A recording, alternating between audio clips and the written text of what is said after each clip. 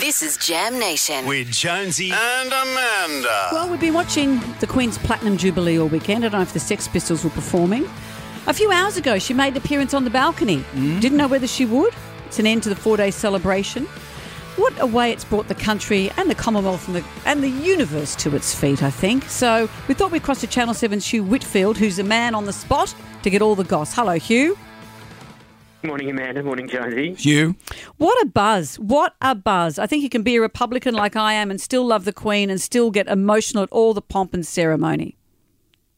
Yeah, I think everyone, it's very hard not to appreciate the duty and service that the Queen has put in over the last 70 years. And you're right, what a weekend it's been here in London. I managed to get to the concert on Saturday night, and it was very special being there, putting aside the incredible lineup of artists and the messages that were delivered, mainly by British celebrities, but also people like Michelle Obama.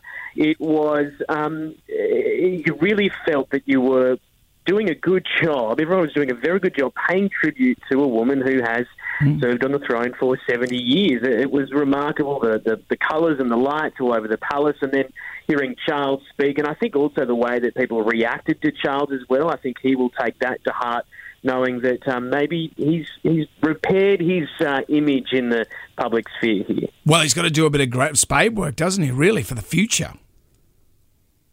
Yes, well, look, more than ever, we know that the Queen will not be around forever. What we hear is this monarchy in transition. Charles is taking on more and more responsibility, more and more of the roles that the Queen would normally carry out. He is king in all but name. He was representing his mother a couple of times over the weekend. And in that balcony appearance, the final one we saw a couple of hours ago at Buckingham Palace, just 7 other members of her family alongside her, Charles and Camilla and the 5 Cambridges. On the balcony, 3 future kings, George, William, his father, and Charles, his father. Charles, of course, next in line. So the succession plan is laid out for everyone to see, and Charles is next. It's interesting, isn't it? Wills and Kate and their children are a very strong force. It seems a shame to many that Harry wasn't part of that. Yes. Look, ultimately you'd have to say that is partly Harry and Meghan. They made a decision to leave. They knew, and certainly palace officials knew, that them coming back ran the risk of overshadowing what this weekend was meant to be about, and fortunately what it has been about, which is the Queen.